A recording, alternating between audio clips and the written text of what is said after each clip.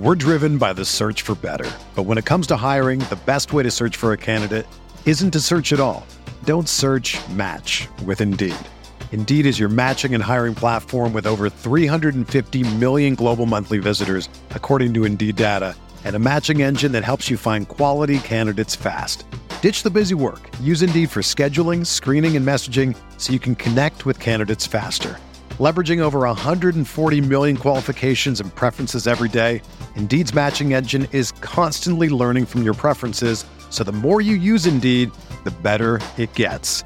Join more than 3.5 million businesses worldwide that use Indeed to hire great talent fast. And listeners of this show will get a $75 sponsored job credit to get your jobs more visibility at Indeed.com/Blue Wire. Just go to Indeed.com/Blue Wire right now and support our show by saying that you heard about Indeed on this podcast. That's Indeed.com/Blue Wire. Terms and conditions apply. Need to hire? You need Indeed. This podcast episode is brought to you by Coors Light. These days, everything is go, go, go. It's nonstop hustle all the time. Work, friends, family, expect you to be on 24/7. Well, sometimes you just need to reach for a Coors Light because it's made to chill. Coors Light is cold lagered, cold filtered, and cold packaged. It's as crisp and refreshing as the Colorado Rockies. It is literally made to chill. Coors Light is the one I choose when I need to unwind. So when you want to hit reset, reach for the beer that's made to chill. Get Coors Light in the new look delivered straight to your door with Drizzly or Instacart. Celebrate responsibly. Coors Brewing Company, Golden, Colorado. Blue Wire. New England sending QB Jimmy Garoppolo to 49ers. We believe we found the right guy. Garoppolo, quick pass, caught by Kittle. He dives, and he's in. Touchdown, 49ers. Kittle is gonna go. Touchdown. Hey, what's up, guys? My name is Rob Louder with the Striking Gold podcast on the Blue Wire Network. Before we get started tonight, I wanted to give a quick shout out to one of our sponsors, Axios Sports. Basically what Axios is, it's a modern sports page delivered directly to your email inbox every single day. So you're always caught up on the most recent sports news. It's basically like reading the sports page on a newspaper that comes directly to you. You can sign up for free at sports.axios.com. Like I said, free 99. Get after it. sports.axios.com. Again, my name is Rob Louder. I cover the 49ers for NinersNation.com. Welcome to Striking Gold, our 49ers podcast on the Blue Wire Network. Joining me tonight is the quarterback of the Press Coverage podcast, also of the Blue Wire Network, but more importantly, my co-host, the Eric_Crocker. What's going on, brother? What's up, man? How you doing? Just feeling undefeated, bro. Well, I'm feeling like I'm kind of defeated because I broke my mic. You did. You just brought up me, quarterbacking the Press Coverage podcast. So I took my equipment with me to Arkansas. I traveled all the way, halfway across the United States, and I'm just not realizing I broke my one of the little parts for my USB. So yeah, if you guys hear me sound a little funny, it's because I'm actually not recording with a mic right now. I'm recording straight into my MacBook, and you pay all this money for MacBooks. Hopefully, the mic is picking up just fine. So, yeah. Right. So, the options were either you had to listen to me by myself all night, or morning or afternoon, whenever you're listening to this, or you got me and a slightly downgraded Eric Crocker, kind of like just a slight hamstring strain kind of downgrade. Like he's still going to play, but he just might be limited a little bit. So, we figured we would give you that Eric Crocker rather than no Eric Crocker. Because some Croc is better than no Croc. Am I right? Yeah. Yeah. I think my wife would agree too. Pause. But yeah, so like I said earlier, undefeated again. I think this is the 6th time in a row where Crocker and I have come to you for our weekly Striking Gold podcast, and the 49ers have yet to lose a game. Most recently topping the Washington Redskins at FedEx Field in Washington, 9-0. Not exactly the game that everybody thought they were going to see, but it was interesting nonetheless. It was crazy. It was raining. It was raining sideways, like Ollie the weatherman would say, and it was nuts. But before we fully dive into the game, because we will, more pressing, a bit, I wouldn't say breaking anymore. Everybody's, he's had his first practice, but 49ers traded for one Emmanuel Sanders, wide receiver of the Denver Broncos, a veteran dude, been around, been there, done that, and I want to immediately, because I know he's been dying to talk about it, I want to immediately turn the mic over to Crocker here and just tell me what you're feeling about this, man. Yeah, so this is just my opinion on the receiver position, and I'll kind of take it back all the way to training camp. All right, you and I were both on the sidelines, and the one thing that we noticed was, we noticed a couple things. One, Trent Taylor was the best receiver out there on the field. I think that was pretty clear, at least throughout camp. I'm not saying like he's the best, like he's the fastest or the biggest or any of that, but he just seemed to be the most productive, right? And impact for sure. Like he was involved in every drive and every red zone period every day. Right. He was very consistent just all throughout training camp until he had his injury, which was very unfortunate. Well, I think from that day on, Kyle Shanahan was looking for someone to be that consistent guy that Taylor was. And, obviously the 49ers have used a lot of draft capital on the receivers the last couple years. How many receivers have they drafted? 5? 6? You got, go all the way back where you got Trent Taylor, and then you had Dante Pettis and Richie James, and then this year you had Deebo Samuel and Jalen Hurd. And then if you're counting before, throw this in, they traded a 3rd and a 4th round pick for Emmanuel Sanders in this year's draft, and Denver is sending back a 5th. So essentially they gave up a 3rd and they slightly downgraded their 4th. The 49ers are expected to be late in the round where Denver is supposed to be towards the beginning. So they just downgraded that 4th to an early 5th, and then they gave up a 3rd. So and this is the only reason I'm saying this is Crocker is counting the amount of draft picks they've invested in a receiver. You could say that's 2 more right there, or at least maybe 1.5. 1.5. Right? No, definitely. So and it definitely hit that. That's where the majority of their investments have gone.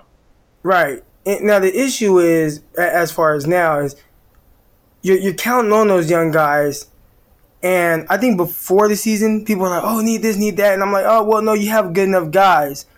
Well, nobody's kind of stepped up to the plate, and I think everybody expected a big year 2 leap from Pettis. We haven't seen that at all. I think he has 9 catches on the year, which is like crazy. Through 6 games, he has 9 catches. So from that standpoint, it was like, 49ers is 6-0. I get that the 49ers haven't thrown the ball a whole lot, but you need somebody that you feel like you can go to. And I think even with the 49ers not throwing the ball a whole lot, when they do, obviously they throw it a lot to, George Kittle. Outside of Kittle, it's like, who else do I really feel comfortable counting on, right? And I think there was really nobody. You did have guys who I think played decent, when given the opportunity. Deebo Samuel, he's a rookie. I don't think that's somebody you want to count on late in the playoffs. And that's what this turned into. This turned into a team that could possibly be on a path to the Super Bowl. And I just don't see any way you could feel comfortable passing up this trade deadline and not trying to figure out a way to kind of help this group, right? So they trade for Emmanuel Sanders, and it's a good fit on 2 accords. One, he's just a talented receiver. And I've been watching a lot of his stuff tonight. If you didn't know he had an Achilles injury, you would never, ever be able to tell by the film. He looks good, right? Now, he's not some wide receiver, your prototypical wide receiver 1. But I'll say this. What the 49ers have been looking for is just somebody that can be consistent and reliable. And he is 100% that. So you do get that.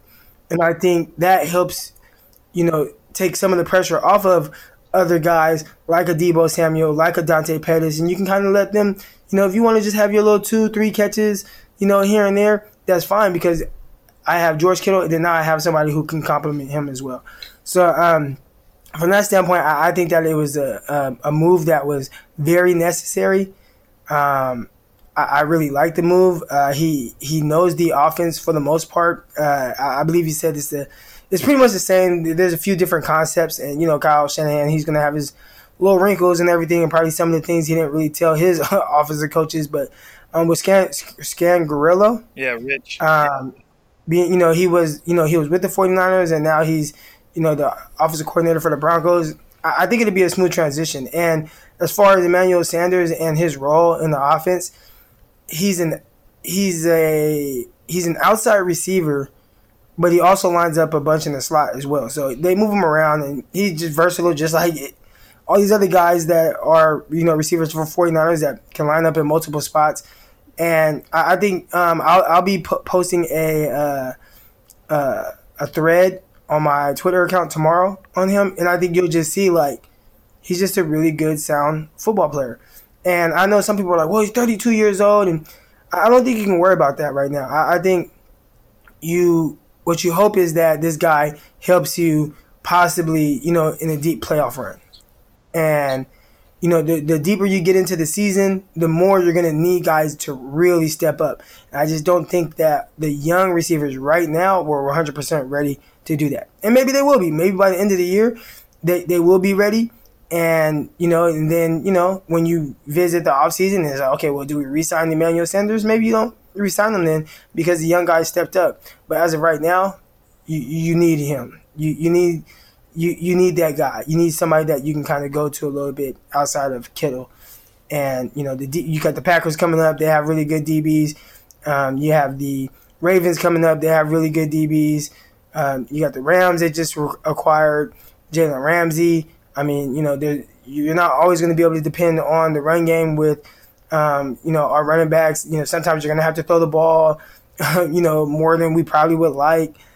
So, yeah, I know I'm kind of rambling on, but I really like the pickup, and I think that it made the 49ers better. No, I don't think you're rambling at all, man. Those are all good points that I'm sure everybody loves hearing. And the way I looked at it, and Croc touched on this, is let's say you're in the wild card game in one of those situations with a team like Green Bay where it's a tight game, both offenses are scoring. Your defense gets you one stop, and you're pushing down the field, and you need to get in field goal range, or you need to get into the end zone, and it's 3rd and 5, and that defense knows the only real threat is George Kittle. And if they double George Kittle, who's Jimmy Garoppolo going to throw the ball to, right, before Emmanuel Sanders? And it's not like these guys can't catch the ball, but there was nobody else on that offense that you would look at your television set and say, throw it to this guy. I know he's going to make the play. Throw it to this guy. Okay, and the 49ers have that now. And it doesn't matter that Emmanuel Sanders is 32. You go and look at his contributions to every team he's ever been on. He's just a consistently good wide receiver, and he's exactly the type of receiver that Shanahan wants. The dude gets open. He's quick. He's fast. He's got great hands. He doesn't have a drop this year. And if you're looking at his stats and saying, okay, why? He was great in Denver for a while, and why all of a sudden did he start dipping off? Well, just look up Denver's quarterbacks over that time. When he was with Peyton and they were making that Super Bowl run, I think it was 2016, right? When they won it, I can't remember for sure. 15, I believe. When they beat the Panthers in the Super Bowl, and then Peyton leaves, and Sanders is dealing with Brock Osweiler, Trevor Siemian, Paxton Lynch, Joe Flacco. What was the other one? Drew Lock? Wasn't he in there for a little bit or something? Was Flacco the quarterback last year, or did Flacco just get there? So Keenum. Right, yeah. There was all sorts of. Nobody's going to produce in that, and it's not a knock on him. The guy, before in 12 games last season, he already had 868 yards and 4 touchdowns. And then obviously he got injured. and that was the end of that. Right. I did the math on that. He was on pace for almost 1,200 yards. So it's not like he because I have heard some people, and it's like, oh, well, would you rather have Sanders or would you rather have Mohamed Sanu? And I heard somebody say, well, Mohamed Sanu, he's just more productive. And it's like, well, no, he's not. Not at all. And I don't even he was think on the an production offense with Matt Ryan, and there's obviously plenty of other talent in there. But if anything, that team doesn't have a quarterback problem. Matt Ryan's freaking throwing that thing, and for a while he was in Shanahan's offense. So yeah, and I'm not saying because it sounds like Sanu is the number one target for the 49ers and Kyle Shanahan, maybe just because of his history with Kyle. And I'm not saying that Emmanuel Sanders is just some all-world better receiver than Mohamed Sanu, but Sanu has definitely not been more productive. And even with Casey Keenum at quarterback, and just kind of fluctuation of quarterbacks at that position over there in Denver, he's been solid. Really good. Now the biggest issue is the injuries, and I think the last few years he's only played like 12 games and then like another 12 games, or then like 7. I don't know. It's not. He hasn't played like a 10 games. So if you want to say like, hey, I'm concerned about maybe some of these injuries, I would say, all right. And I think he was kind of banged up in like the Raiders game this year. But I was watching the little clips of him running routes that KBR posted. He looked fine to me. He I looks don't know if you saw it. He looked good. The thing that we need to touch on about Mohamed Sanu is I would be willing to bet, like you just mentioned, that he was the 49ers' primary target just because he's already got experience in Shanahan's offense. Shanahan knows exactly what he gets out of him, and that offers a level of comfort that teams are willing to purchase, especially when there's nothing better than knowing what you're going to get. And I can guarantee you just look at the overall trade and how it went down. The Patriots gave up a second rounder to get Mohamed Sanu. And yes, that's going to be a very late second rounder, if not the very last pick in the second round. But I can guarantee you, and the 49ers don't have a second round pick, I can guarantee you the 49ers offered a third round pick for Mohamed Sanu. And the only way the Pats were going to get that, was the only way the Pats were going to get Sanu was to offer that second rounder. Because, if you're a betting man, you would probably put money on the Patriots to go further this year than the 49ers. Whether or not they do, we'll see. But, the Patriots knew the only way of getting Sanu was to offer one round ahead of the 49ers. And they also knew that by offering a second rounder, the 49ers couldn't match that. The 49ers don't even have a second rounder unless they try to get into future picks, and that's just kind of, too much at this point. So, and what's interesting is the Pats are doing this, the Patriots are doing this to create a strong group of playoff caliber receivers, that are a playoff caliber group of receivers that they can feel comfortable with going into the postseason. They also knew that they were losing Josh Gordon, who they just put on injured reserve today. And so they're going in, they're expecting to get back N'Keal Harry, their first round rookie. They've already got Julian Edelman. They've already got Philip Dorsett. Now they've got Mohamed Sanu. They're going to get back N'Keal Harry. Okay, so this is a group that can feel very confident in going into the playoffs. And the 49ers wanted to feel the same. And not to say that getting Emmanuel Sanders puts the 49ers wide receiver group up there with the Patriots, who I think is a pretty respectable group. But it's basically the team saying, we kind of feel like we might actually be in a player away category. And that's not to say the 49ers don't have any weaknesses anywhere else. But the 49ers would not have made that move if they didn't feel like, okay, we feel like we're going to go far this season. That's evident. They're 6-0. We need a guy that when we get into these situations with playoff teams where we need a play, we need that guy. And so that's the only reason they would give up what they gave up to get him. And so it's just, if you look at how that whole situation unfolded, it was a pretty interesting dance between the Patriots, the 49ers, and the situations that they're in. If you look at the stats between the 49ers and the Patriots, both the teams are playing at almost an equally high level. Like in almost every category, they're very, very similar. The only part of that I could see the Patriots having a big advantage is like the passing offense, where the 49ers haven't been very good. But as far as overall offense and overall defense, the 49ers and the Patriots are pretty similar. So, and right after the Sanu trade got announced, the 49ers pulled the trigger on Emmanuel Sanders. So, there were obviously two teams competing there. And it was interesting to see how that unfolded. And like we were saying, the 49ers now have a guy that if the defense is going to focus on Kittle, then they've got Sanders. If they're going to focus on Sanders, they've got Kittle. And then you have a host of other receiving talent like Dante Pettis, Deebo Samuel, that can actually start to thrive a little bit more in the fact that there's just less focus on them. The thing I put in one of my articles recently is I put a stock report that the stock was down for the rest of the receivers. And it's not down in the fact, it was hard for me to explain this. It's not down in the fact that they have done something wrong. It's just that they're less likely to get, their chance to shine is becoming a little less likely in the fact that they, Emmanuel Sanders, they have another receiver that's going to command a lot of targets. I would be willing to bet that Emmanuel Sanders commands just as many targets as George Kittle. If you look at their stats, and this won't be the same with the 49ers, but George Kittle has 34 receptions for 376 yards and a touchdown. Then you look at what Sanders was doing in Denver. He had 30 receptions for 367 yards and 2 touchdowns. So essentially, the 49ers have added another George Kittle to the offense in way of impact.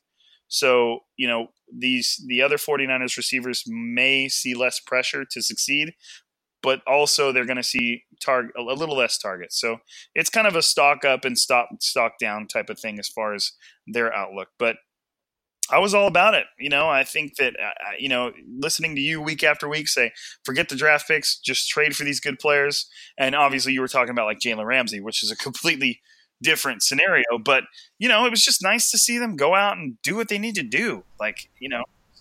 Yeah, I don't think when you're in this situation, right, if you were to tell me, hey, the 49ers will start the season 6-0 and their passing game, the receivers aren't quite there, what do you think they should do? I'd say 100% trade for somebody, because these opportunities, I think, okay, draft picks are for the future, right? Like when you're building a team, you think of draft picks. Well, the 49ers used a bunch of draft picks to get to this position right now, and they have guys that are developing, but they're just not there yet. So it's like, I need something that's going to help me right now, because you're in a position that very few teams are in. You never know. I think everybody thinks like, oh, well, next year. There might not be a next year. Look at the Jacksonville Jaguars. They were in the AFC Championship game, up 10 points in the fourth quarter to the Patriots. They ended up losing, and now they look like, last year, how many games did the Jaguars win? And then this year, because they brought in Nick Foles, they're like 3-3 or 4, whatever they are. But, they're not, it's not like they're just something like, oh, well, we were just in the AFC Championship game. You would think that they'd be back to the playoffs, and, no, they haven't been.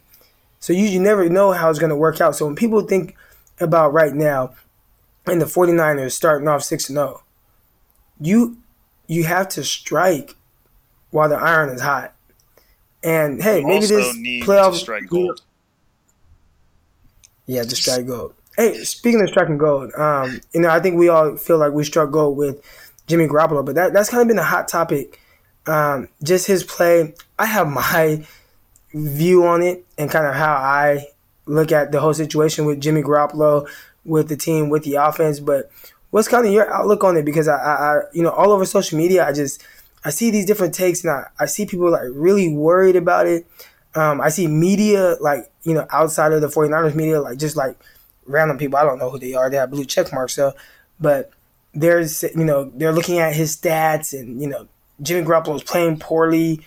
What's your thought? What are your thoughts on Garoppolo and kind of really just the 49ers passing offense? Because you just touched on how the passing offense hasn't been very good. So what's kind of your outlook? Just what it takes to win the game. And he's had his mistakes, and maybe a couple of those mistakes have cost 49ers wins in the past. I'm thinking of that 2018 pick 6 against the Minnesota Vikings that kind of put the 49ers out of reach in that one. But he makes plays, and when he's playing and when he's under center, the 49ers win games. Period. Y'all are going to jail. Period. All right. So it's dude, it's that simple, and his stats do not tell the story. Okay, if you need to watch Jimmy Garoppolo, yeah, you're going to see him make one or two weird throw, bonehead mistake, but you're also going to see him make a ton of plays every game. And 49ers fans who pay attention to the games and watch the games know what they're getting in Jimmy Garoppolo. You just have to watch the guy, and he has better games and he has mediocre games, whatever. But the fact is, the 49ers have two other quarterbacks on their roster that have all got plenty of starting time, and the 49ers didn't win jack with these guys. And Nick Mullins actually played pretty well, but the 49ers did not win with him. Okay? Jimmy Garoppolo in the lineup wins games.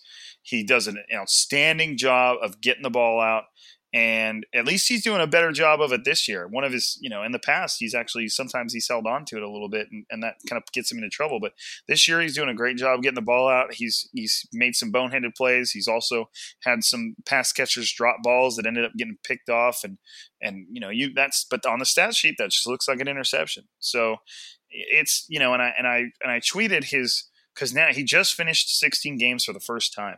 And so you can take like a season's look at his statistics, and they're by no means disappointing.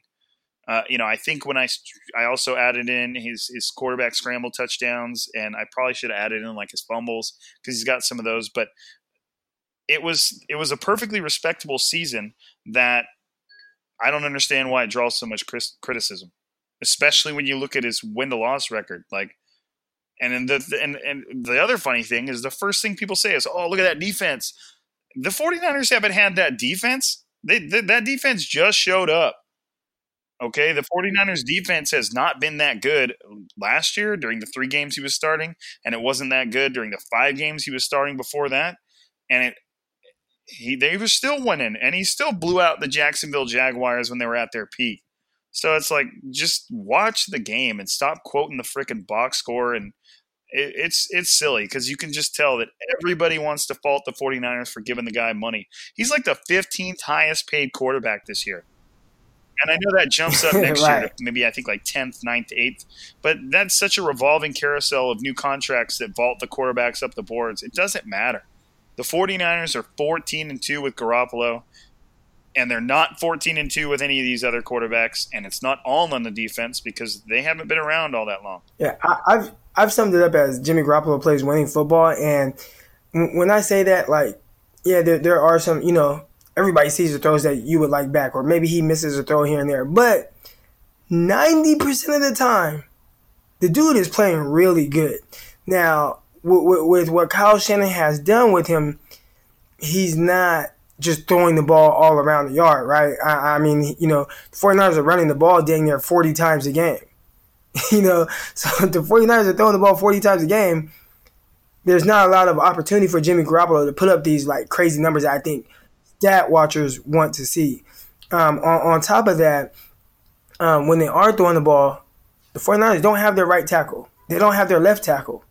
They haven't had receivers that they can really count on outside of George Kittle. So he's forcing balls at Kittle sometimes.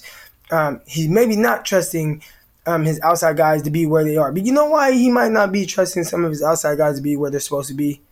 Well, you brought up a pick 6 against the Vikings last year when Kendrick Bourne was supposed to break his route off inside, and Jimmy Garoppolo is pressured, has a guy a free runner running right into his face, and he's expecting Kendrick Bourne to be there, and he's not there. So, when you look at his numbers and why they're not as high, I definitely, like you said, they don't tell the whole story. If you just watch the game, all you see is this guy, first down run, second down run, third down, throw an 8-yard pass for a first down. First down run, second yard, throw another first down. First down run, second down, okay, throw another first down. Now, he's not getting these big hitters, but he's consistently moving the ball up and down the field in every single game. One of the best summaries of Jimmy Garoppolo was that super badass little clip. I think it was called Turning Point, and it's made by the NFL. And it was when he first showed up to the 49ers and he led that game-winning drive against the Titans. Right. The dude was just cold as ice. and he just gets up there and just rattles off 6 plays, instantly puts the 49ers in field goal position. They win the game. They walk off. And he's on the sideline coaching up receivers saying, hey, give him this shake. He should be here, and I'll put it right on you. Dude, the guy had been with the team for like 3 games, 4 games. Right, and not just that game. I mean, think back to his first start, which was against the Chicago Bears. The 49ers didn't punch the ball into the end zone, but if you remember that game, it was the same thing. At the end of the day, the 49ers are down a couple points. Jimmy Garoppolo had the ball in his hands, and what did he do? Boop, boop, boop, boop, boop. Do some completions, nice catch and runs by Trent Taylor. 49ers in field goal position, boom, kick a field goal. As time expires, they win the game. So it's like when people say, oh, they have to rely on him to throw the ball, is he going to be able to do it? Like, dude, we've seen him do it. So we've seen him win every type of way. We saw him, everything was going against the 49ers against the Steelers. And what did he do? Boop, boop, boop, boop, boop, touchdown to win the game. Going back to the Titans game, going back to the Bears game. Just fortunately, this year, the 49ers haven't been in that position too many times to where they need Jimmy Garoppolo to win the game. But he has shown, and I'm not saying is every time he has a chance to win the game, he's going to win it. But I'd say we've seen it. And more times than not, he's going to come away with the win. He consistently moves the ball up and down the field. He at the most random times, he has a bonehead throw. I don't know why. But those haven't been at points in games that will cost the 49ers wins or losses. Have you noticed that? I mean, it's the Rams one. It was like into the first quarter or in the second quarter or whenever it was. The interception against the Redskins, that was more like a punt because it was 4th down and he just threw the ball out there. But even then, an interception. I mean, it's like in the second quarter. When he's making these mistakes at times where they're not 100%. Well, yeah, and he did it against the Buccaneers at the beginning of the season. He threw that pick 6 where, right. I think it was Hargreaves. Who was it? Was that second? Right. Yeah, like second quarter, right? The guy was sitting on the route, and he just took it in for an easy pick 6. And what I also like too is Garoppolo's made these mistakes. He's thrown these interceptions, and he just goes out and keeps firing away. Like there's zero. Right. Obviously, he's smart enough to learn from a mistake. He's not ignorant, but he just doesn't hold back, and he goes out there and he keeps slinging it, and he does what it takes to keep the ball moving and put points on the board, and and constantly put the 49ers in position to win. And he's done that in every game. Even games where people – I mean, look at – the Redskins game. It was a sloppy game. I think Jimmy Garoppolo had more rushing yards than passing yards in the first half. But when it came down to it and the 49ers needed to move that ball, right, in the second half, what did he do? He had at one point, 10 straight completions. Right. And now I'm not saying every pass was perfect or anything like that, but I mean, it was nuts. Yeah, I mean, at one point he had 10 straight completions. When the 49ers needed key first downs to really try to put the Redskins away and get them in field goal range, he did it. And it seems like more times than not, that's what he does. So, right. And if you look at their drives in that Redskins game to put the game away, Jimmy Garoppolo throws an interception. And the next 3 drives is field goal, field goal, field goal. 8 plays, 67 yards. 12 plays, 55 yards. 11 plays, 56 yards. And a lot of those plays were passes. The 49ers started they knew they needed to just move the ball. They knew field goals were essentially touchdowns in that game. They had to put themselves in positions, and those weren't all runs. The running game did get going a bit, but Jimmy was making a ton of throws. Some stuff over the middle where he was avoiding pressure and hitting a tightly covered George Kittle over the middle. He was throwing that crazy pass to Kendrick Bourne that he almost took in for a touchdown. He was scrambling and found Richie James wide open for a big gain. You know what I mean? Like, he just kept playing, and he made plays in the middle of the rain, and the broadcast didn't even do that weather justice.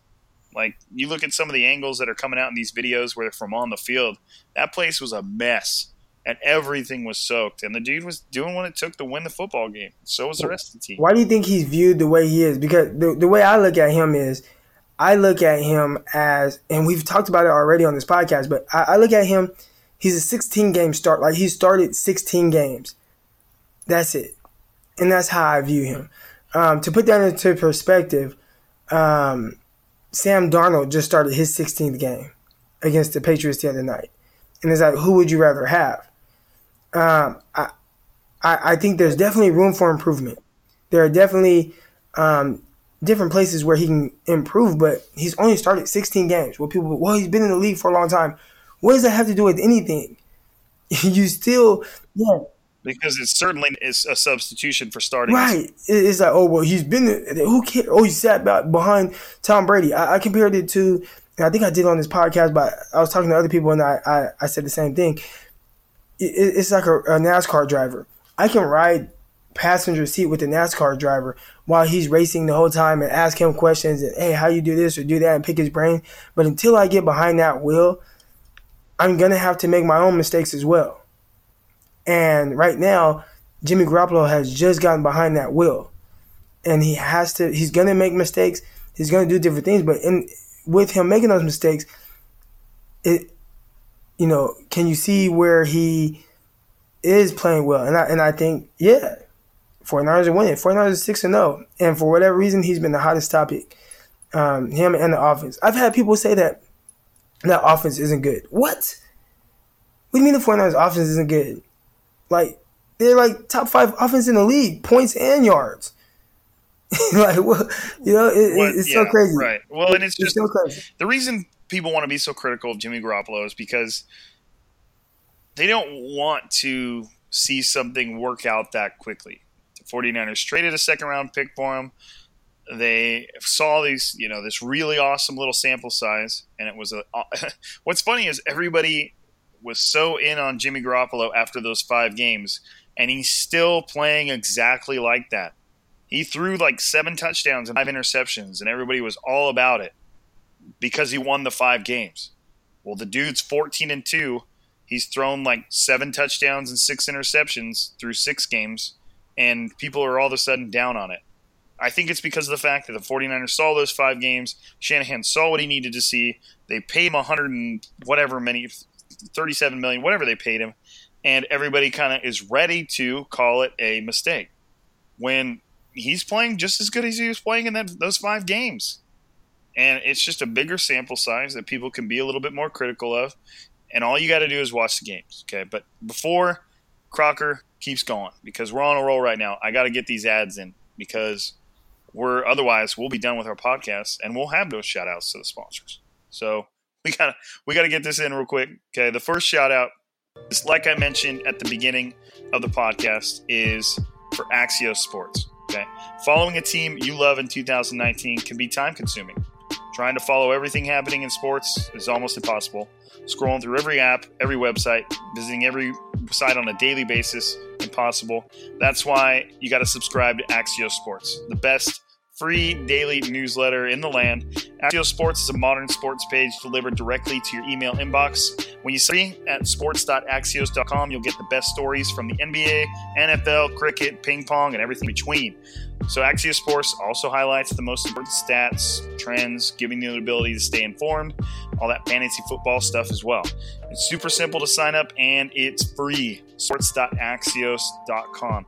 Not only will you get caught up, you'll be in the friend sharing an Amazon link with your buddies.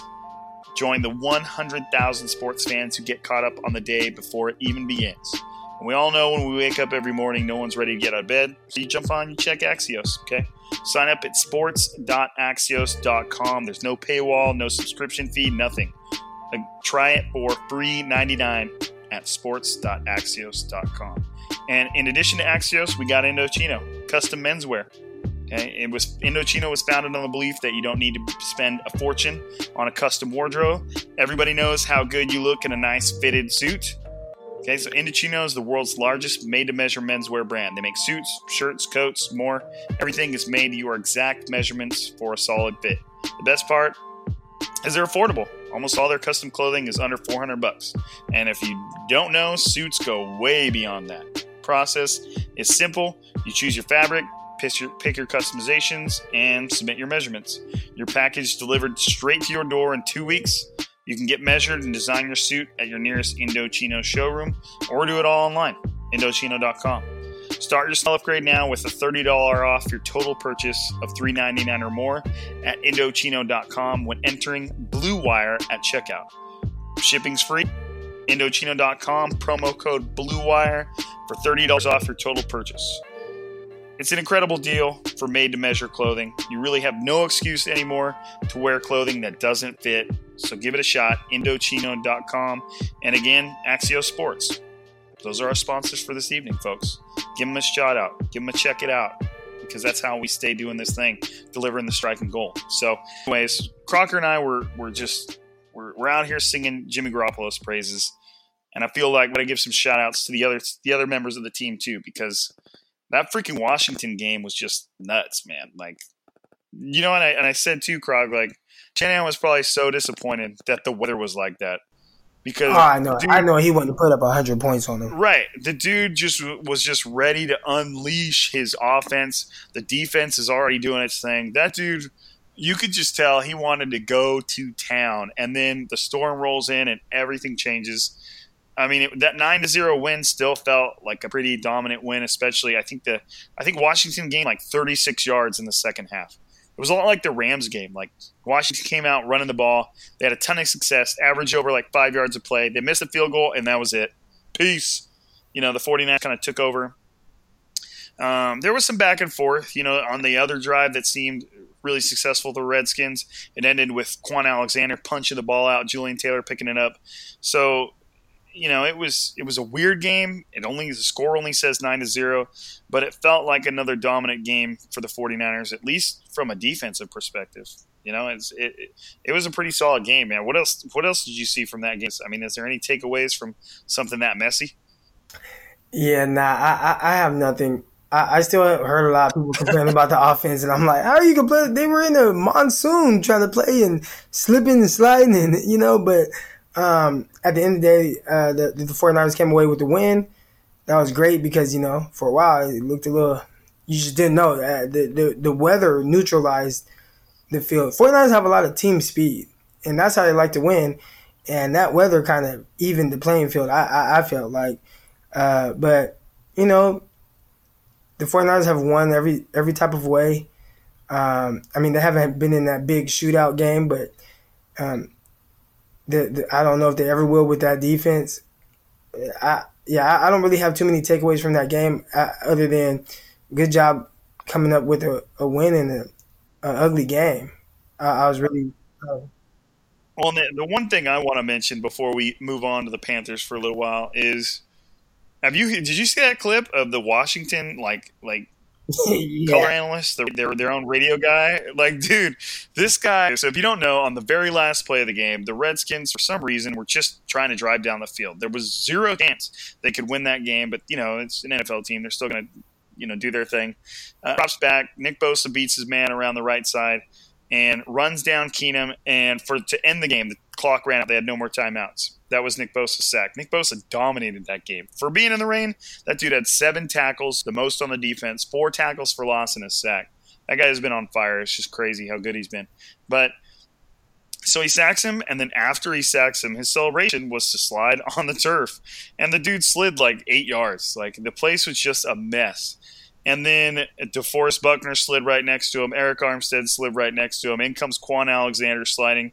And then all the 49ers, I mean, not all of them, but like at least half of the 49ers players all ran off the sideline and started sliding on the field. And the Redskins color guy, that, you know, their papa, if you will, basically got so upset that the 49ers were doing this that he just like kind of lost it on the air. He's like, 49ers look like fools out there, and the Redskins are going to remember this.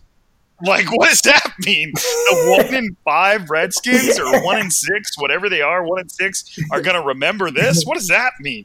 And first of all, the biggest thing that pisses me off, and I was talking to Adrian Colbert about this when I was playing Call of Duty a little earlier, is that is such a comment made by somebody who wasn't a part of the game.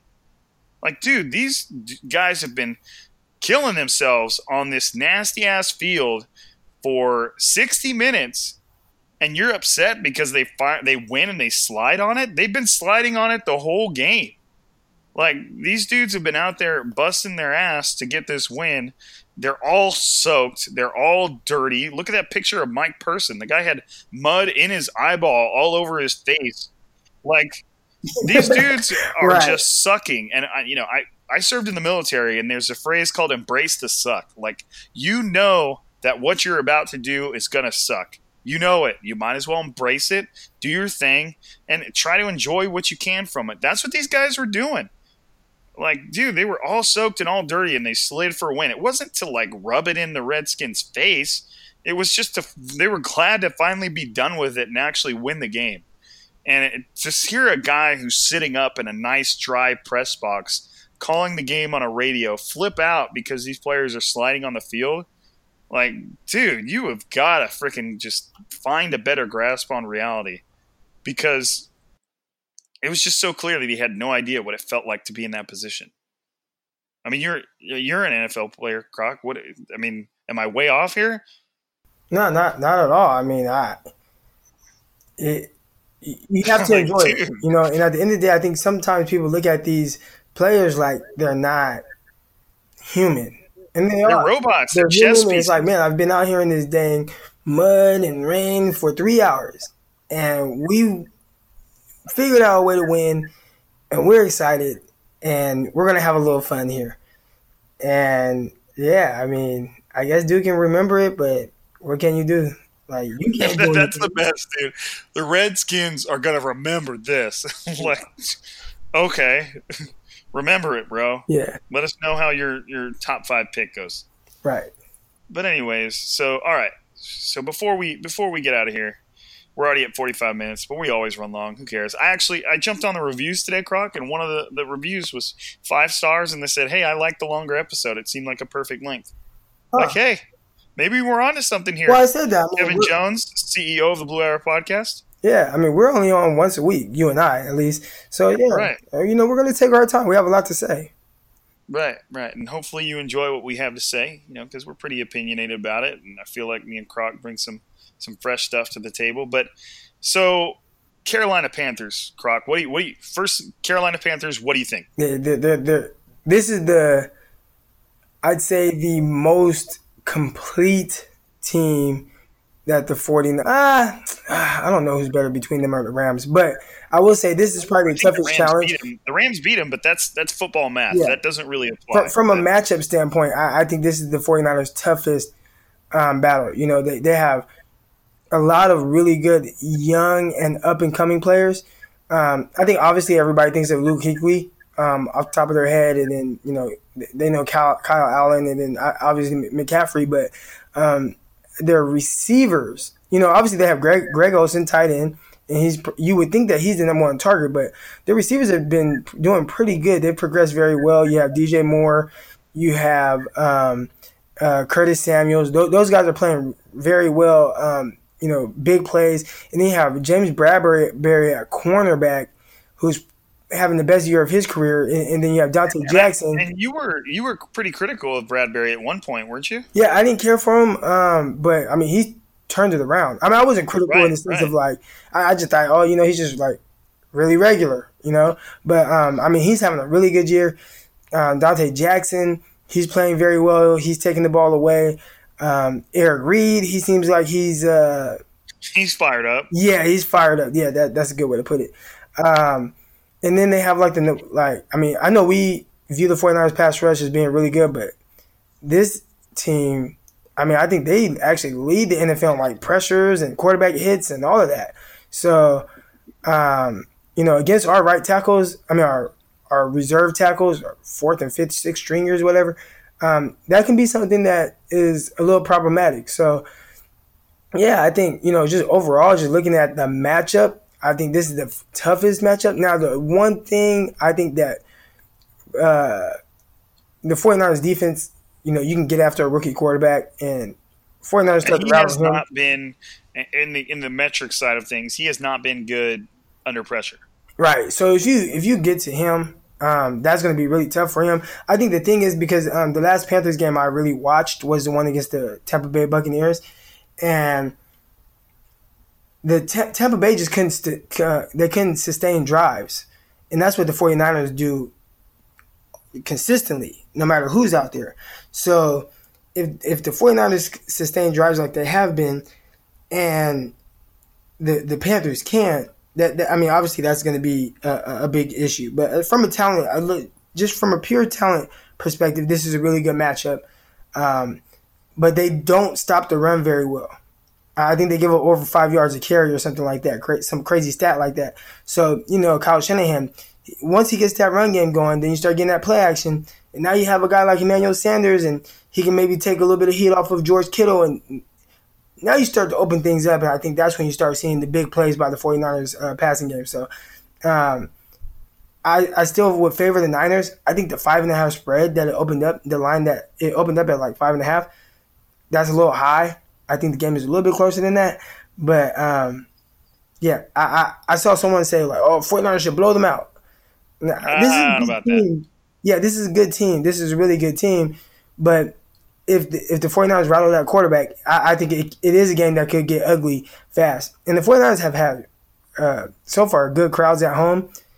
I'm thinking about asking my wife if I can go to this game. I think the crowd's going to be rocking, man. I'm kind of excited to see how this whole thing plays out. Oh no, the Levi Stadium crowd has been well. I mean, it's obviously not to a point where it can compete with the Century Leagues link Arrowheads yet, but it's been solid, and there have been it's been near sellouts for these games, and that's what winning does, is it brings an excited crowd into the stadium, one that's going to get into third downs, and they're gonna be loud because they feel like it matters and they feel like there's something at stake, whereas the 49ers in the past haven't always been like that. So and it's interesting, but to me, when I think Carolina Panthers, I think Christian McCaffrey, who is just one of the best running backs in the NFL right now, one of the most complete running backs in the NFL right now.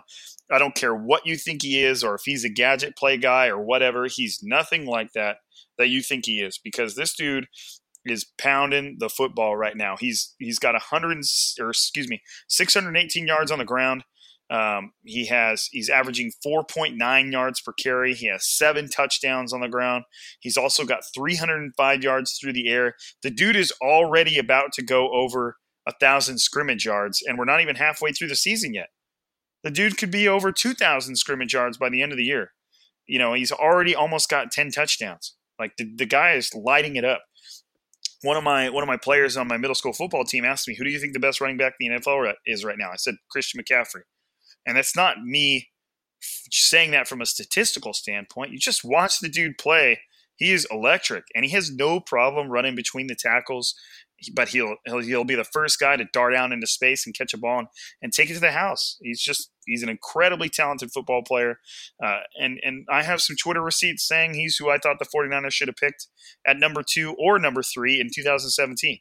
He was just I was just perfectly or 100% in on what Christian McCaffrey could do in a Kyle Shanahan offense. And obviously that time has passed. That's but whatever. But we're seeing exactly just how good Christian McCaffrey is. And yeah, the interesting thing is, people, I think because he's not like a big back, and a lot of people are like, well, he's a gadget player and he has to run sweet. It's like, dude ran between the tackles all game long at Stanford. Like, they used him as a power back. I was so confused at the narrative that he couldn't be a between the tackles type runner, when that was all he did at Stanford. Right, and all of a sudden he was like, he had those Frank Gore type runs where he would run into this little hole, and there would be players crashing all around. Then all of a sudden he merged out the other side and would just take off.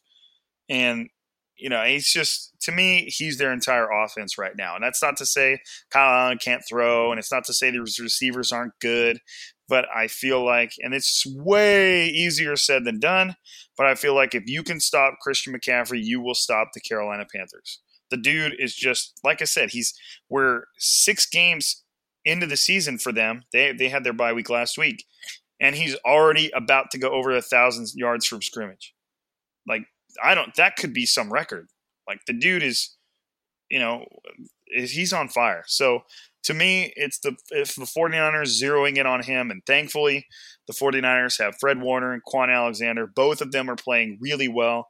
I saw someone tweet on Twitter, I can't remember who it was, otherwise I'd give you a shout out, is the 49ers are one of, if not the best team in the NFL at limiting running backs and receiving. So receiving backs have not had a lot of success against the 49ers. So we got all these fast-ass linebackers that cover, they fly around, they hit, and so I feel like if Fred Warner and Quan Alexander come to play and they do their thing against Christian McCaffrey, and then you've got the fact that the defensive line is just playing out of its mind. And there are some mismatches. If you look at Pro Football Focus's metrics, and obviously it's not the Bible, but with the way they grade players, the 49ers defensive front is way more advanced than the Panthers offensive line. And that's going to be the case most of the season. That's just how good the 49ers defensive line is playing. But to me, they match up pretty well with the Panthers. But the Panthers are a good football team, and good football teams are always going to find a way to win, or at least they're going to give you their best shot. So it's definitely, I would agree with you in the fact that, I felt like the Rams were their toughest test of the season until the 49ers just absolutely dominated them. It's harder for me to say that the Rams were – I still feel like the Rams are the better football team, but it's hard for me to say that the Carolina Panthers were more of a challenge than the Rams just because of how the 49ers handled the Rams. You know what I mean? So I don't necessarily think the 49ers are going to handle the Panthers the way they handled the Rams, but they very well could. I think the Panthers would be the clear-cut better team if there weren't so much unknown with the quarterback. Even though he hasn't lost yet, he's 4-0. He hasn't even thrown an interception. And he plays well. Yeah, no interceptions. He's been playing extremely well. I think most people, including myself, you kind of go into this game like, what's he going to do against the 49ers defense? Now, if he comes out of this game and he's still – 5-0 and still hasn't thrown an interception, I'm like, man, this good luck Cam Newton getting your job back. But yeah, man, I don't know. Yeah. I mean, that trade deadline's coming up. Kyle's playing really good. I don't know. I wouldn't think the Panthers would be able to deal Cam in that short of a time. But that's for another conversation. Yeah, we'll see. It's going to be a good game, and I think originally before the season I was just like Panthers. I'm not a believer in them, but now, I mean, this should be like game of the week probably, right? I mean, right? Yeah, no, it's going to be a good game, and I wish the 49ers would start getting some flexes into primetime here because this is going to be a great game, but. It's just a matter of, every week I've said, okay, this team not every week, but especially against the Rams, where I'm like, okay, this is their test right here, and then they just come out and blow me away with the way they're playing, especially on the defense. And I'm really looking forward to seeing what Emmanuel Sanders adds to this offense. I think Jimmy Garoppolo is going to find himself much more comfortable passing the ball to somebody outside. And it's not that he's refrained from doing it. He's hit plenty of his receivers. But Emmanuel Sanders has more yards than the 49ers' top two receivers combined, and Marquise Goodwin and Deebo Samuel. Emmanuel Sanders had more yards or just as much yards as both of those guys and the same number of touchdowns as both of them. And more catches. Right. And it's just a matter of now all of a sudden you've got this guy that's the epitome of reliable. It's like I've told people it's an entirely different type of receiver, but to me it reminds me of when the 49ers added Anquan Bolden. Like, yes. You have a guy that's just reliable, and he's going to make plays. And he's a different type of receiver. Anquan Bolden was one of the best possession receivers I've ever seen play. The dude just throughout his career, not just with the 49ers, like literally throughout his career. Right. One of my favorite receivers of all time. Anytime a guy that runs like a 5-second 40 can go out there and dominate, you have someone special. The dude ran amazing routes, had amazing hands. So, and Emmanuel Sanders is a lot of the same. He's not nearly as big, not nearly as thick, with 2 C's as you would call it, but he catches he is consistent. He gets open and he catches the football. He's good. He's a good veteran receiver, and he's exactly what the 49ers were missing. Now, I think it doesn't matter that he's at the tail end of his career, bro. Yeah. I don't think that matters at all. The dude's still good. Well, yeah, and so I had a lot of people say his age, and it's like, okay, the 49ers got Anquan Bolden, and at what I think Anquan was 33 years old when the 49ers got him, and he was arguably the 49ers' best receiver. He had back-to-back 1,000-yard seasons. Like, if you're good, it doesn't matter. And I'll say this about Emmanuel Sanders. He's much quicker, faster, all of that than Anquan was. Now, obviously, they had to win different ways. Anquan was just a beast, right? But, when you bring up his age, you wouldn't know he was 32 unless you knew he was 32. Like, if you watch him play, you watch him run routes, you watch the little clip of KBR, that doesn't look like somebody that's 32 years old. When I watched his games this year, again, I'm putting out the thread tomorrow. When I watched his 2019 games, he does not look 32 years old. And he's coming off a freaking Achilles tear that he's only going to get better from. I mean, he's beating guys downfield. He beat DJ Reed downfield on a bomb. He ran it. Listen, this is how this guy is still pretty good. He ran like a post corner. He outran DJ Reed while DJ Reed was in off coverage cover 3, protecting his deep third, and he still beat him deep for a 48-yard gain in the preseason this year. And then they give him an end around. I mean, this is like fresh off of an Achilles injury. This is a guy that, I mean, he literally just, like, dang, this is my first action since my Achilles injury. How am I going to look? Oh, I'm just going to catch a 48-yard bomb on the 49ers, an end around for like 20 yards. It's like, he looks good. Like, he's a good receiver. So that was a huge win for the 49ers to be able to, give up some draft capital to get him. People mad. Well, we don't pick between the first and the 5th round. Who cares? 49ers got D Ford and Emmanuel Sanders with that, and I don't think they're going to miss those picks at all.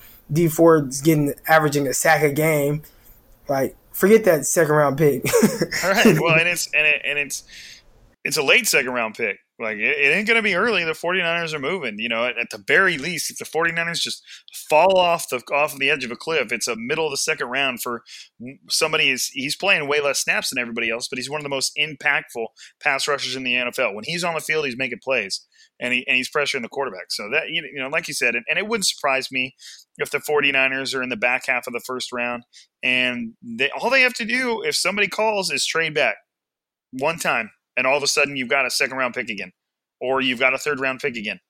I think that's what people want because they want those picks. But me, I say take the best available and just have you a really good football player. Right, it's just and you have that 5th-year option. Right, and you do, and that's super valuable in the first round. So it just doesn't matter. Like, the 49ers are getting a guy that has been there, has done that, has won Super Bowls. He's reliable. He's gonna give this team a chance to win games. His own efforts are going to equal wins for the 49ers, and he will, move the chains. And Jimmy Garoppolo knows he can throw to him, and he can anticipate the fact that he's going to be open, and that's an invaluable aspect of a receiver. Don't worry about the fact that he's 32. Just watch him play the game. He's still getting open against guys that are 23. So it just doesn't matter. And the thing is I'm a receivers coach. I played receiver when I was young. I've always taken an interest in receivers. I used to live in an apartment that was within an abandoned golf course, and I would just go run routes, and my little brother would throw me the football because I just loved running routes, and I thought the science behind it was so awesome. And people just don't understand how little speed matters in the equation of running routes. It obviously is a big factor, but if you can run precise routes, if you can understand how to manipulate defensive backs, and you can understand how to convey your leverage and your body language, there's so many different things that go into a route. And a guy who's been in the league this long and has had that consistent of an impact knows all of that stuff. And that is how you beat a DJ Reed who's playing off coverage, and you're still beating him deep, because you know what you need to do on a route to get this guy to move forward a little bit, sink in on you, create some space. And it's just people don't understand what it takes to run successful routes and how in-depth it actually is, and how good somebody like Emmanuel Sanders is at it. It is at running routes. It's a science, man. It's a science. If the draft were tomorrow, what would you draft in the first round for the 49ers? Draft right now. What would I draft? It would be between – I feel like it's a cop-out. But to me, it'd be between an offensive lineman, guard or tackle, and a cornerback, a defensive back. Right. Now, do you think if like, well, let's say because you threw out two positions, if you had to, just pick one of those, and the other one you can live with kind of what's on the roster, which one would you pick? I'd take an offensive lineman for sure. Right. So I think if you look at the roster now, it's kind of getting to that point. Not saying that the 49ers is just some, star-studded. Well, it kind of turned into that, right? I remember I tweeted this out. I started looking at the 49ers roster. I'm like, well, there's not too many rosters I would take over the 49ers roster right now. The biggest thing to me is, are they going to get coached up? Like that was the biggest thing. I mean, the talent is clearly there. Well, the team is getting to a point now where is a rookie going to come in and play right away? They're kind of getting to that type of, Well, and they're not a number 2 overall rookies either. We're talking about late first-round pick rookies. Right. Now. Nick Bosa is in a world amongst himself. And he's not even, to me, Nick Bosa, if he was in the same class as Myles Garrett, both of them would have been in the conversation together. Like, he's that good. So you were talking late first-round picks, guys that aren't going to come. The 49ers have early second-round picks that aren't playing right away on this team. It's just Shanahan's got a complex offense. He's got a complex offense, and these receivers are struggling to get their feet under them. So to Croc's point, it's, you're looking at a late first-round guy that I think people are overvaluing given what, somebody like Sanders, and we're talking a third-rounder, is going to come in and contribute right away first game. Right. Yep. But Panthers this weekend should be a great game. Should be just one of those football games you can really appreciate. But to me, it all falls back on the 49ers defense. If they play anywhere near how they've been playing, then it's I'm not going to say it's a wrap because I'm never that confident about NFL games. Any team can win on any Sunday, but it's just the defense has just been so dominant. It's been nuts to watch, man. You got any closing thoughts here, Croc? Anything? No closing thoughts, man. Just I'm excited to, see, Emmanuel Sanders out there and kind of how to utilize him and how many targets he gets. I remember the first game Antonio Brown got with the Patriots. The Patriots made it a point to get Antonio Brown the ball early and often. And I'll be interested to see if the 49ers do something like that with Emmanuel Sanders because, again, it is a very similar offense that he's coming from, and I don't think it'd be too difficult for him to grasp what the 49ers are trying to do. He's a professional. I mean, shoot, you play with Peyton Manning, I'm pretty sure you can play with anyone with all the adjustments and things on the fly that he does. So, yeah, man, I'm just excited to see him and, continue to see this defense get after it. Yeah, me too, man. But hopefully – an hour and 5 minutes is enough for you guys, or it's not too much. I wouldn't want it to be too much. I know we're a little over Mr. Kevin Jones, also of the Strike and Gold podcast. He always told us he wanted us to stick to 45 minutes, and we're horrible at that. So hopefully if you're still listening at this point, hopefully you've enjoyed it so far. I know I have fun doing it. I know Croc does. If you're enjoying it, make sure you hop on iTunes, Stitcher, whatever, Android stuff, whatever you're listening on. Leave us a good review. Tell us that you're hearing this right now. Tell us that you stuck through all hour and 6 minutes of this just to make us feel good about doing it. Because like I said earlier, somebody left us a positive review and said they liked the fact that it was a little bit longer. So thank you for, again, as always, for tuning in. We wouldn't be able to record this if you guys didn't listen to it. The Blue Wire Network is blowing up right now. I think this month we're at an all-time high for downloads. So I appreciate it. I'm just pumped to be a part of it. I know Croc is too. As always, again, thanks for being with us. We appreciate having you guys. And this is Strike and Gold signing out. All right.